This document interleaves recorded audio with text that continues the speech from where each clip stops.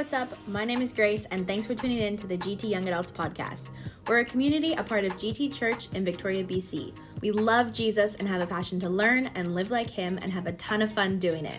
All of the messages and conversations you find here will point you to his truth and his hope, so lean into whatever God wants to speak to you today. Enjoy what you're about to hear, and thanks for listening.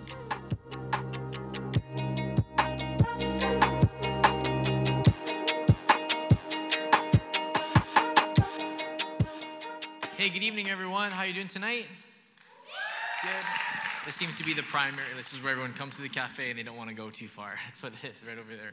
Hey, good evening once again. My name is Lukas. I'm one of the pastors at the church that just love this place. And so thanks for being here tonight. It's the sunniest night of the year, and you've come to church. Clearly you love Jesus. Good for you. Give yourselves a pat on the back, a little fist bump to your neighbor. Go ahead and say, you got to church. I see you. Way to go. That's good. That's a good thing. I'm really excited to continue on in our series, which is the Christian walk, which isn't like, we're not just walking through the book of Ephesians. That's not necessarily like the whole heart behind it. The idea of the Christian walk is twofold. One, that Paul uses this term walk 7 or 8 times in the book of Ephesians, and he's very specific about it.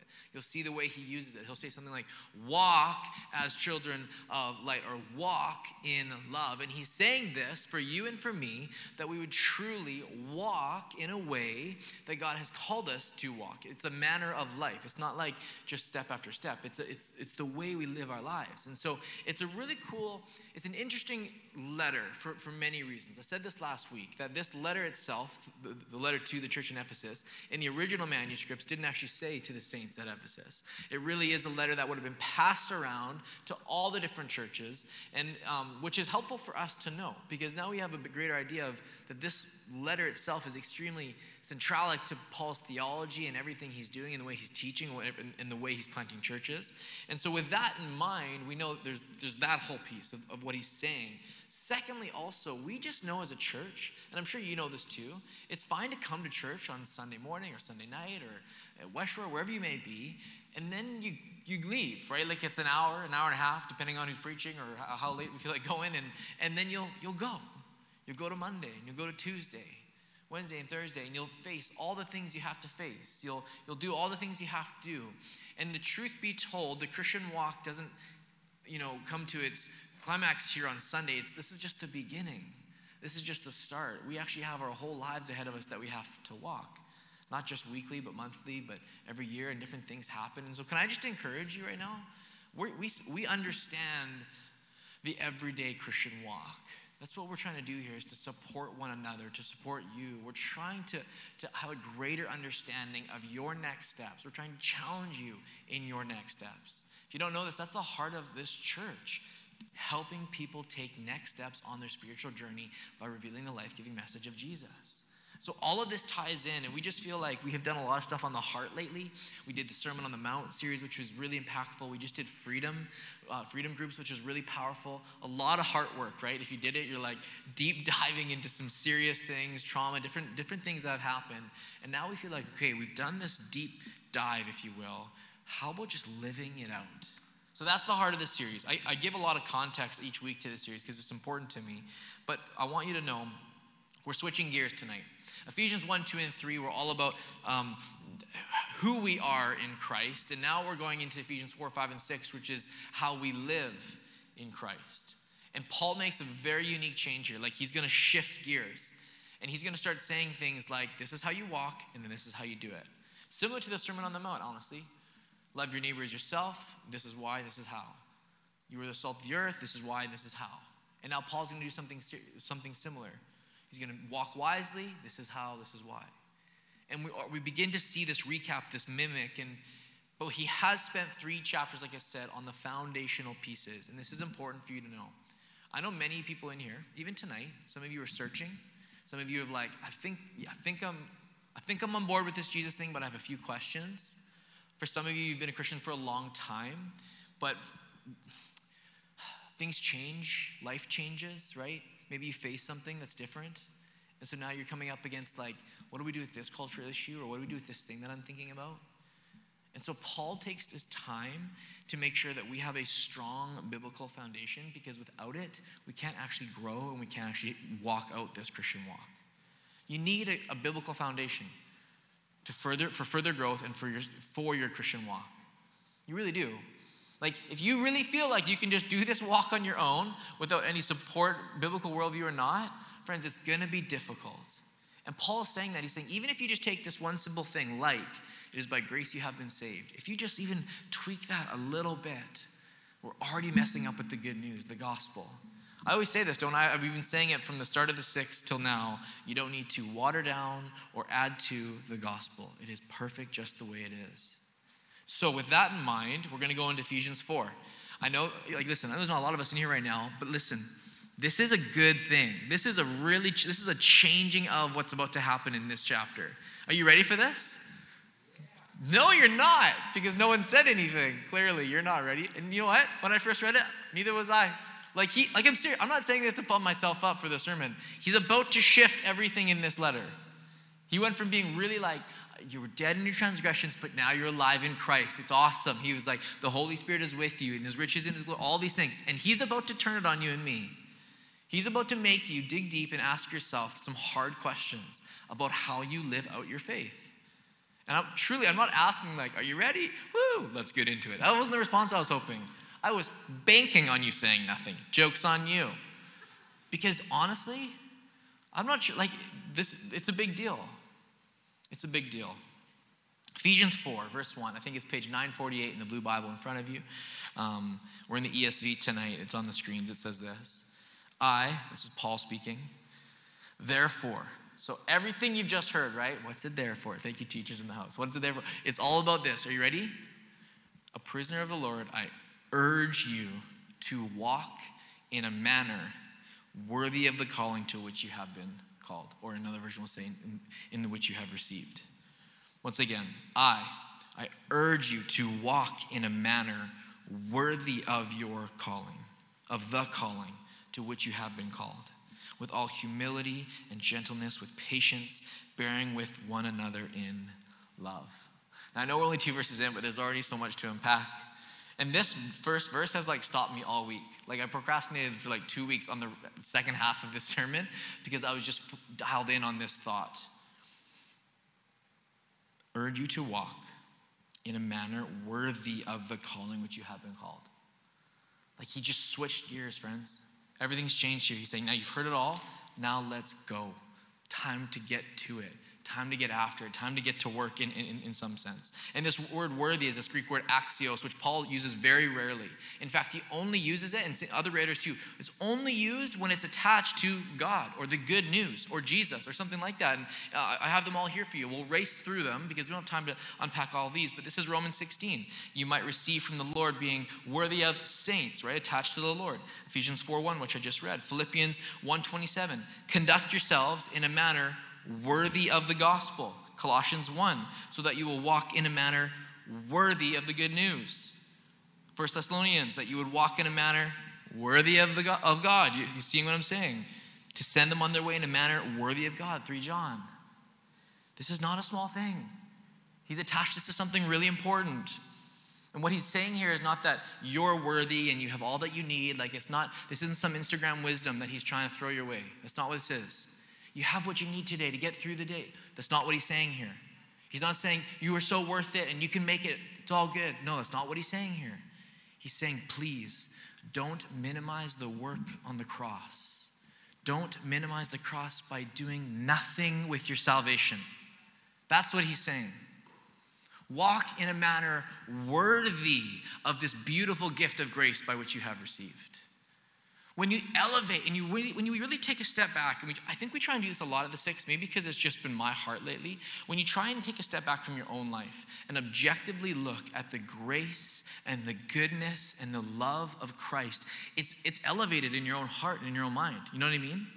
When you really look at the beauty and the wonder of what Christ has done, when you recognize that he died for your sin and for me, when he went to the cross for you and for me, that there is a Savior who loves you, he's saying, when you have that mind frame and that attitude and that perspective, walk in a way that honors such a perspective. You hear what I'm trying to say tonight? Walk in such a way that you truly honor the cost of the cross. It's like taking communion. We don't rush that. We slow down and we remember the sacrifice that Jesus made. And he's saying, walk like that. Walk like every day you've stopped, you've remembered the beauty, the grace you've received, that it's the greatest gift, that you could not earn it, you could not buy it, that he died for you and for me. Walk with that mindset. Walk with that heart. Walk with that commitment. I always say in premarital, I've done it with some of you guys here, like, you don't just honor like the words you say necessarily or the person in front of you. You honor the vow you make. Like when you've been to marriage, maybe some of you, it's already summer season, right? Summer season post-COVID, a lot of weddings, right? Right? There's a lot of weddings. It's beautiful. I love weddings. You see this couple, you see them up there and they're looking in each other's eyes and they say this beautiful vow, whatever it may be. They may choose it. It may be one of the more classic ones you've heard: in sickness and in health, for richer or for poorer, for better or for worse, I choose you. And I tell couples, I'll say, honor that vow you made. Put that in such a high esteem, in such a high spot that you honor it every day in the way you walk and the way you love your spouse. This is what Paul is talking about. He's saying, you get it now. You've received this grace. So walk in it like you really understand it. Walk in it like every single day somebody has saved your life. I don't know, I've never had like a life, no one's ever saved my life in a way. I have a very close friend who's driving on his way to Revelstoke, and if you've driven that highway at all, you know it's a little bit scary and sketchy, and it was kind of like late spring, so still a little bit not great, not wonderful weather, and right in front of him and his friend, right in front of him, a car just hit some ice, went straight through the median and straight into like lake, ocean. I can't remember exactly what it was. It must have been lake, obviously. Like straight into it, right into water. And I'll never forget what Matt did. He said it was like reaction. Him and his friend pull over right away. They just jump in the lake and literally save these two people's lives. This was my best friend growing up in high school. I remember talking to him after, and for him, he just was kind of in shock and he didn't realize what happened. He won this big award, this whole thing. But this lady said, I'll never live a day without recognizing that someone saved my life. You know what I mean? Like, I'm really trying to drive this point home. Imagine that happened to you. Imagine you went through such a moment, a traumatic experience, that someone really did that for you. Like, you wouldn't take it for granted. It's like stepping into church. Man, I don't ever want to go to church online again. And I understand there's a point to it, and we do it for people who can't, of course. But I'll never take for granted worshiping live. I'll never complain about musicians again. I'm just happy to be in the house worshiping with you guys. I mean it. You know what I mean? Man, there's something here, guys. There's something here that's important. He's called us to live it out, to be serious, to take it seriously. Real quick, me and my wife were looking through some old photos recently, and we were having some time with our in-laws. And my father-in-law, we found one of his old report cards, which was hilarious, by the way. Like a report card in 76 was far different than today's report cards. Let's just say that. I know there's some teachers in the house, and it was like, my father-in-law is amazing. He's such a good guy. He lived on a 10,000 acre wheat farm. Like, he was up at like whatever time, and then he'd get to school if he needed to, but like he was working the farm all day, like small town Saskatchewan. Like, this guy didn't, and so some of the remarks are like they're just brutal. Like, his attendance is bad, and so are his grades. Like, not nice. Like I'm not kidding. Like, they held no punches. It was like, are you happy with this mark? I would say not. Like, really passive aggressive. Now report cards, it's everything you can do. Georgia, I got her report card. Georgia can do this really good now. Great. Well, can't she? Like, I just assuming. So my child's a superhero. Awesome. Good to know. Like, so there's some teachers in here who are grinning so big because they know that report. Like, can you imagine saying what you wanted to say on a report card? Your son is the worst. Like, whatever it is. And one of the things at the end of this report card, and I think it's because, again, my father-in-law, again, hardest working man I know. He knew like math wasn't for him. Like, he's like, social studies, don't care. Like, I'm on a farm. Like, I got work ahead of me. He had like 3 jobs, whatever it was. He was already building houses at this point. And I remember, like, at the very end of this report card, I can't remember what it was, what grade it was, but it just said, when will you get serious? When will you get serious about this? And I read that, and it struck me about my faith. And I was like, that's a big question to ask. I wonder if that's a question I should ask myself every day. Like, when are we really going to take this seriously? And I remember seeing that report card. I was looking through it recently, and thinking about this sermon, like, that's what Paul's saying, you guys. When are you going to take this seriously and understand that, like, Lives are at stake. People around you. This is the call. This is grace upon grace that's for you every single day. You understand what I'm saying? I've made my point. Verse 2, it says, with all humility and gentleness, patience, bearing with one another in love. And often people will take, I've heard kind of sermons taking those things, that's what will help you. Those are the characteristics you need to live in the manner which you've been called. But really, that is all kind of a precursor to verse 3, which is really key. It says this, therefore, I urge you to walk in a manner worthy of the calling to which you have been called. Thank you, Lord. With all humility and gentleness, with patience, bearing with one another in love. Verse 3, eager to maintain the unity of the Spirit, the bond of peace. There is one body, one Spirit, just as you were called to the one hope that belongs to your call. Verse 5, one Lord, one faith, one baptism, one God and Father of all, who is over all, who is through all, and in all. Eager, he says, I urge you, be eager to maintain the unity of the Spirit. He's saying, church, if you want to walk out this call, you can't do it divided. We can't be divided if we're going to live this out, because he's not calling you to live it out by yourself. He's not saying, Brent's going to go over there, and I'm going to go over there, and Steph's going to go over there. Like, that's not what he's saying. He's saying the church is supposed to do and live in Christian community. There's supposed to be an element of togetherness that never breaks us. But if we're constantly divided over the smallest issues, we're going to have some problems. And Paul is saying, listen, he even says this, I love at the end of verse 3 there, eager to maintain the unity of the Spirit in the bond of peace. Meaning you don't come into unity begrudgingly. Well, fine, we can do that song tonight, Robbie. I guess, whatever. It's not my favorite Hillsong song, but I prefer a little Bethel. Like, you know what I mean? Like, when we start being passive-aggressive about the tiny, like, what are we even talking about? He's saying, no, be eager for unity in the bond of peace. Like, lovingly come to one another and hash things out if you have to, sure, but with the attitude and perspective that we want the same thing. We're after the same goal. In a time right now where your opinion, truly, it matters more than anyone else's, where everyone says everything they think all the time, in a time where news gives you one perspective and ideology, another ideology perspective, and they just clash, and you have both of them on your news, and you don't know what to think or believe, and you're constantly filled with information, and you're not really sure what you even think. There's constant dysfunction, division, and disunity. It's frustrating and it's hard. I get it. I feel the same way. But please hear me tonight. Please. This church, our church, your church, the church needs to be steadfast and united. Oh man, I hope you hear that tonight. That we would be united as one. That we would remain, honestly, like we'd keep our faith, we'd keep Jesus first. And then every single other thing, we'd have the hard conversations when we need to. Maybe that's more the issue. Maybe that's what this crowd would say has been the tougher thing. It's not that we don't want to be united, it's that we're not having the other conversations. Then let's have those conversations, whatever that is. I love that. Let's do it. Absolutely. But we can't be perfect on every detail. Listen, there is no church that will serve your every need every single time. That doesn't exist. Can I tell you that? We try our absolute best every Sunday to make sure that we have a Christ-centered experience for every person to worship, to learn, and to grow. But I promise you, this church is not perfect. As soon as we all came in, it was no longer perfect, and we try our best. But I don't even believe you want a church that suits every single perfect, every single need, every single time.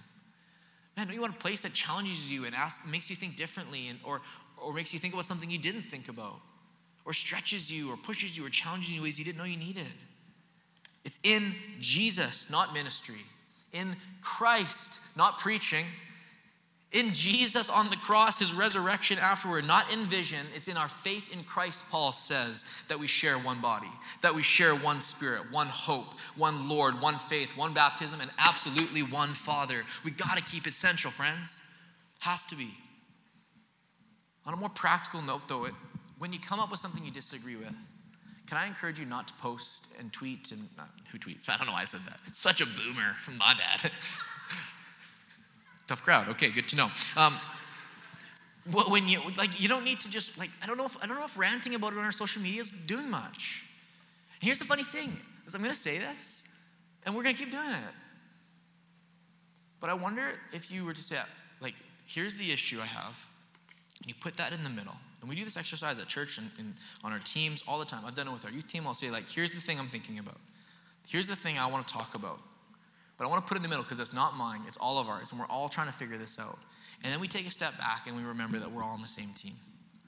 Sometimes me and Trina, and you have to actually do it, friends. Sometimes you have to actually pick something up. Me and Trina will do this. Okay, here's the issue, babe. And it's a cup or a burrito, whatever we have right at that moment. And we put it in the middle. It's okay, that's the issue. We're on the same team. You and I want the same thing. Maybe not right now in this moment. Maybe we have different ways of getting there. Maybe we disagree with the outcome right now, but we believe and we want the same thing. We want peace and unity. So what do we got to do to get there? You start, I'll listen. I'll only listen. And then I'll respond, and we'll try and get our way through this.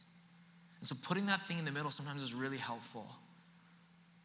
Because friends, unity is key. We can't live out the calling by which we have been called, by which we have received, if we're going to be at each other's throats and have division. We have to fight for this. We've got to fight for this. I'm an extremely defensive person. Absolutely. Like, hate being told I'm wrong, 100%. But I open the dialogue and the conversation where it needs to happen, about where things need to change, about what we need to do. Paul lays down these doctrinal points to make sure we remember that as the church grows, as you grow, as you live out your Christian walk, and we walk in a manner worthy, we don't forget what keeps us together. Christ and baptism and all these things. And here's what's really interesting. The church of Ephesus was not like this 18-person home church. That's not what this was. This wasn't a small, like the church, like the letter to the people in Colossae, the Colossians letter, small church plant. Ephesus is huge. Over 20,000 people at one point, they believe.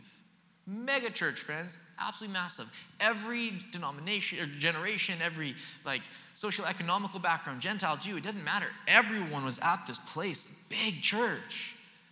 A lot of division, I'm sure. If they can fight for it, so can we. Amen? Let's fight for it. Charles Spurgeon, who is just an absolute legend, preached more sermons than I probably ever will, he said this when he was talking about promoting unity, that divisions in churches never begin with people whom are completely in love with the Savior. I want to believe that for us too. And so I think you understand what I'm trying to say. Okay, we hear what Paul's saying. He's saying, live out the calling, great. Strive for unity in humility and in compassion, all those things. Okay, do it together, right? That's great, but what about outside the church? Like unity in here with this group, we could probably find that. We could probably find center, whatever that is, right? But unity out there? You're joking. It's not going to work. No chance. How do we live this call in such a way that we actually have unity in the places, in the workplaces we go, in the schools we go to, and on our homes and our relationships? This is a tension that actually Andy brought up last week in our morning services. He said this. He said, Jesus walked in love, in humility, and in patience. Yet he also walked in truth, in justice, and in goodness. So how did he toe that line of grace and truth so perfectly? Yeah, he was God, but he was also fully human. Like, how did he do that? And I think, honestly, Paul lays it out for us here. But it's kind of different. Will you guys do something with me? Will you trust me here? We're going to go into a spot that's a little bit different and unique, but I think it's really important. And I think it actually has, if you get it, if you like put your hands on it, if you grip it, like you'd really see that something can change here. In verses 7 through 12, Paul kind of describes the grace that Christ has gifted us with, which is different gifts. And if you've been around church at all, you'll know this. And if you haven't, you might still know this because often these terms are used for like specific leadership or like personality tests sometimes, not always, mostly in the church world, but for sure I've seen them around. By the grace of God, we've all been gifted, he says, and he lays out the five-fold leadership styles, the apostles, prophets, evangelists, shepherds, and teachers. That the church has these. And he's not just talking about like staff, he's talking about us, the body of Christ.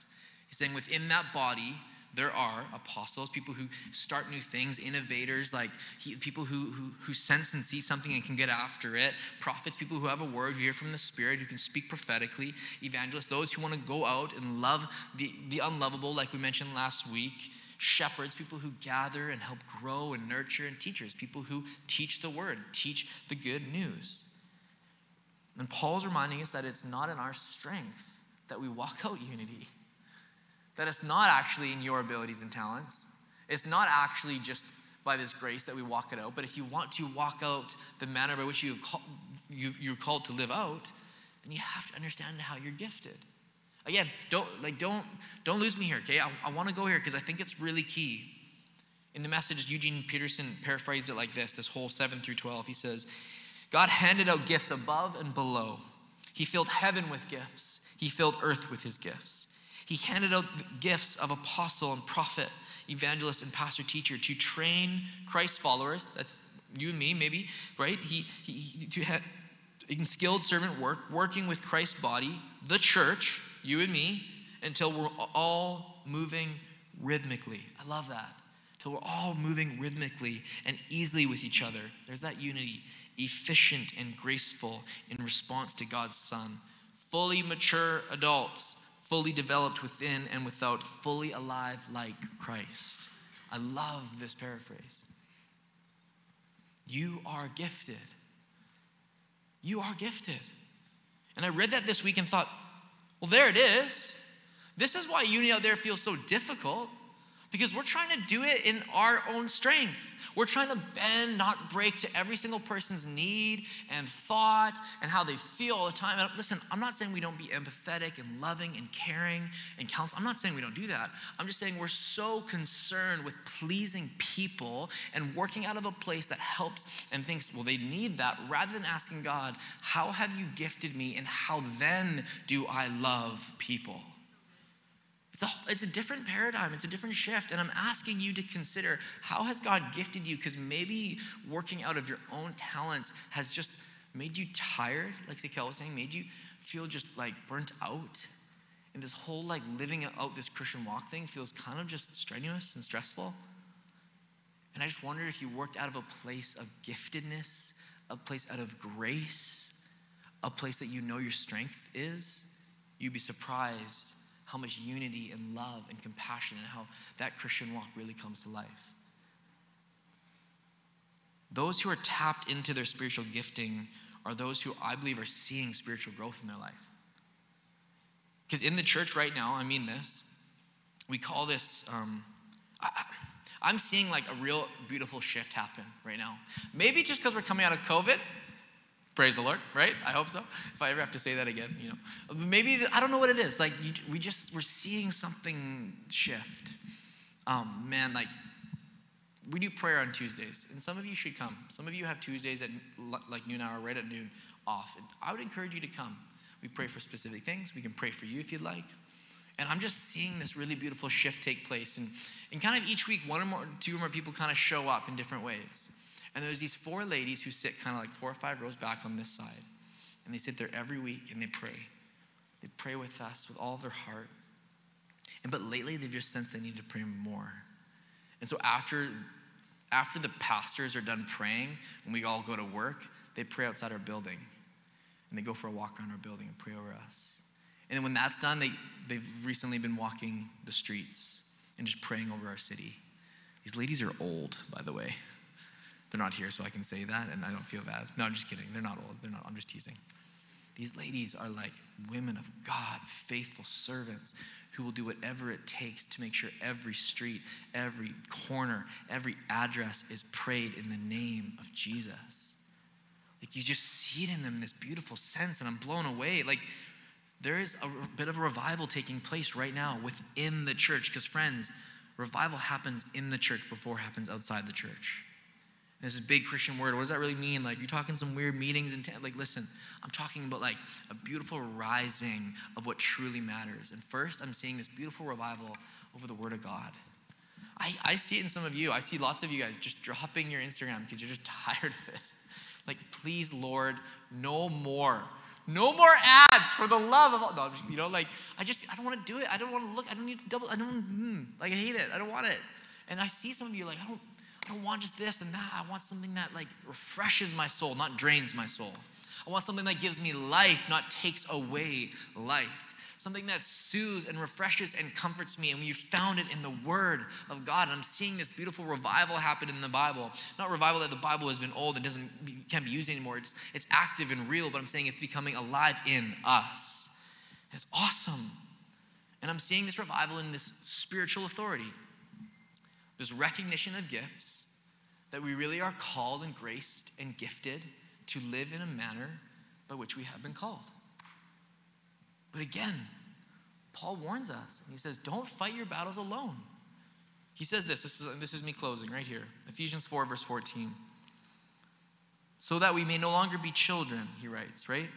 Fully developed, this is where we landed, fully developed within and without, fully alive like Christ, so that we may no longer be children, tossed to and fro by the waves and carried about by every wind of doctrine, by human cunning, by craftiness and deceitful schemes. He's saying, listen, don't just get caught up in what anyone else is saying, in the human condition, in the human cunningness, in the human whatever, culture, the world, whatever it is. And you guys know this about me. I don't like painting this big like us versus them picture. That's not my heart. But Paul's saying something clear, like there is a different point of view than the biblical point of view. And you see it every day. He's saying rather than that, speaking the truth in love. There's truth again. Speaking truth in love, we are to grow up in every way into him who is the head, into Christ, from whom the body, joined and held together by every joint with which it is equipped. Every joint, every person, gifted and graced, equipped with a gift, when each part is working properly, makes the whole body grow so that it builds itself up in love. Friends, I know there's a lot of scripture here. I'm not trying to be like, every time we preach Paul, it's like there's so much there. You have been called to live in a way that honors the cross and honors Christ. We have been called to do it together in unity, eagerly. He urges us to do that so that you're not alone. But in that, he's gifted you and graced you with incredible gifts. And if you don't walk in your spiritual authority, the Christian walk is going to feel heavy. It's going to feel burdensome. But that's what Jesus says. He literally asks us, he tells us, we talked about it tonight. His yoke is like easy, his burden is light. That in him you can find rest and joy, and work can be a beautiful, wonderful endeavor, not something you don't like to do. And Paul right here is saying, let's get serious about this. Let's get after this. Don't be like the culture. Don't say things like them. You don't need to post stuff on Facebook rather than having hard conversations with real people. Don't live your life through a medium where you're only texting and like have some phone calls, meet one-on-one, have that hard discussion where you need to. We're sending articles to each other by like The Onion and think we're like, God's like my goodness, you guys, like this is what's happening all the time. And Paul's saying, don't do that. Don't be lazy in doctrine. Don't be lazy in empathy. I heard this new term. It's called caption Christian. Not a closet Christian, not a consumer Christian, but caption Christian. It's where you're only really a Christian in your different like in your captions and your Instagram and in your Snapchat bios. I just heard someone go, rip me. Yeah, like it's true, right? It's the new term they're using for this generation, caption Christians. In your captions and in your bios, you can find out you're a Christian. And that's about it. Robbie, why don't you join me, man? We'll sing a song in a moment. I just want to share one story with you guys. I want us to get serious.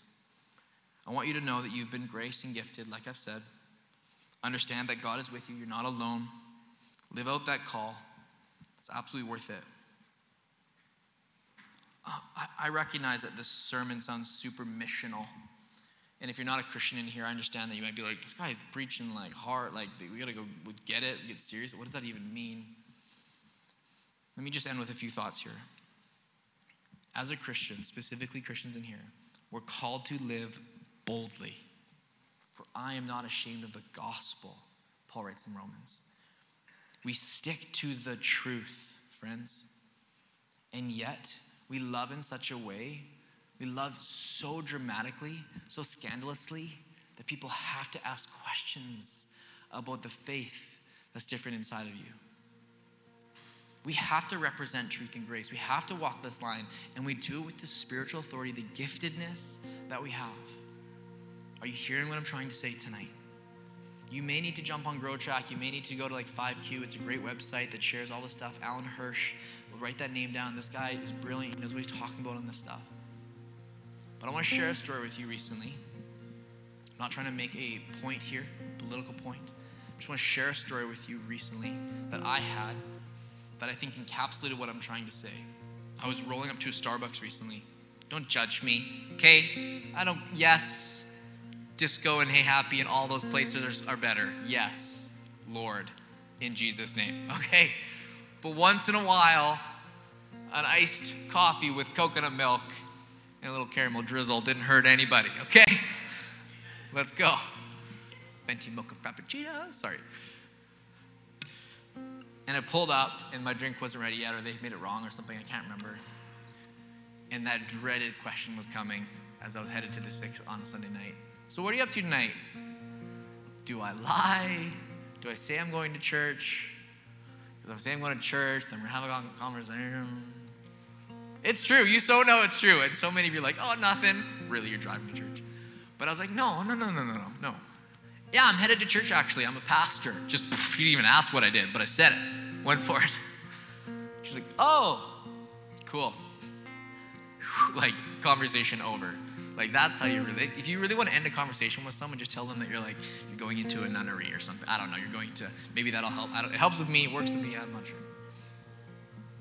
So I'm going to church tonight, I'm a pastor. She said, oh, cool. Yeah, if you're off soon, you should join us. Which at the time sounded really inviting and friendly. And then I was like, maybe that sounded creepy. I don't know. I'm so scared to invite. I am. I know. I was like, sorry. If you want, not a big, you don't have to. I'm going to go. We won't have to go together. I'll be there. 1800 Quadra if you want to come. Whatever. And I was just really talking over myself and got really, she's like, no. That's really kind, actually. Thanks for the invite. I don't go to church anymore. I was like, oh, can I ask why? And I put the car in park. There was no one behind me. And we sat there and we had a bit of a conversation. And I really I felt in that moment, again, that pastoral gifting in my heart just leaned in. I was listening to every word. I was really hurt by the church. I still feel hurt by the church. I don't really trust the church. I don't even know what that term means. That's a really good question. I think you'll never find the answer to that if you don't keep seeking it out. She's like, no, I don't think the church actually loves people the way I love people. I'm like, fair, what do you mean by that? And she pointed at the pride flag on her shirt. I was like, oh, okay, I understand what you're saying.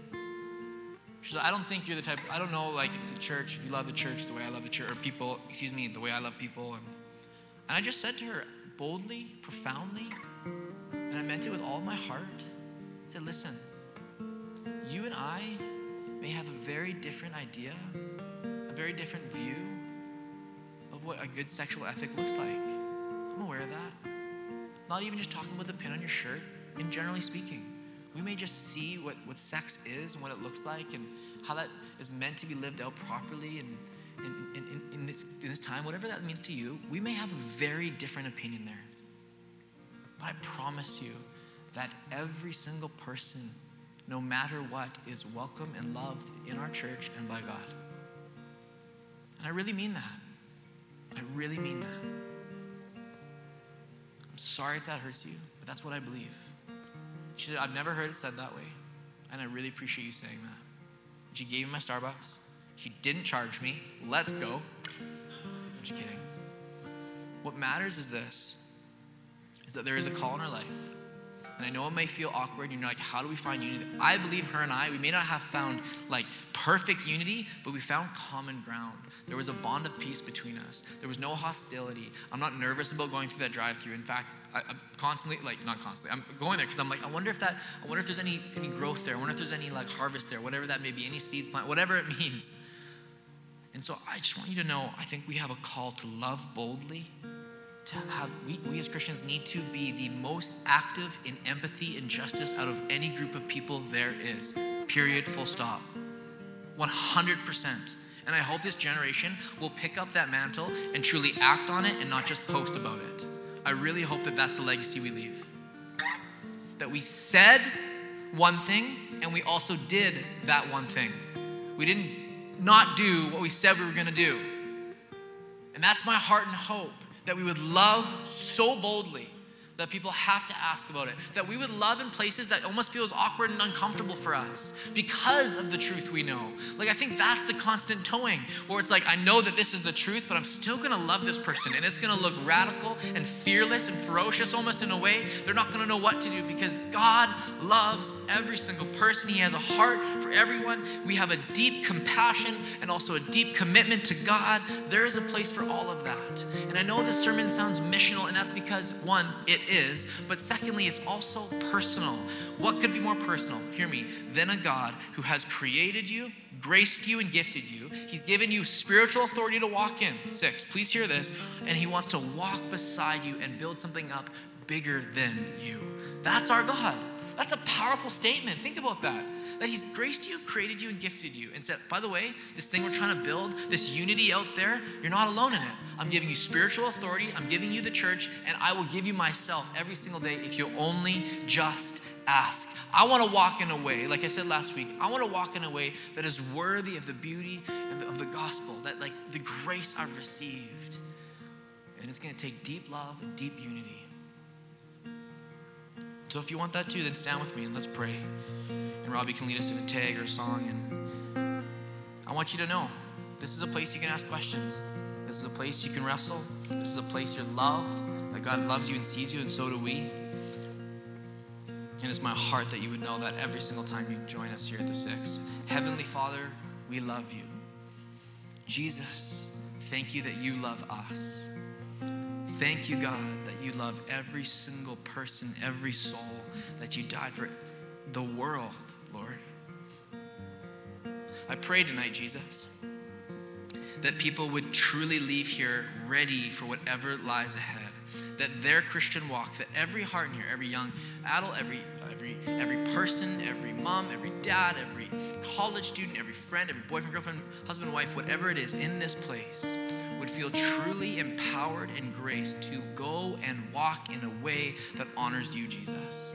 Jesus, give us, help us, remind us, show us that you have gifted us. I pray that the person who feels, I don't know where I land, you would show them this week how you graced them and gifted them to live out a call that only they can live out. So whether they're a barista at a coffee shop, whether they're taking classes this week, whether they are working construction, whether they're in the classroom for a few more days, I pray in Jesus' mighty name that there would be an empowerment and an equipping to really feel boldly to love and act in a way that honors you and loves every person they encounter. Jesus, we need you, we love you, and we worship you. And everybody said, come on, everybody said,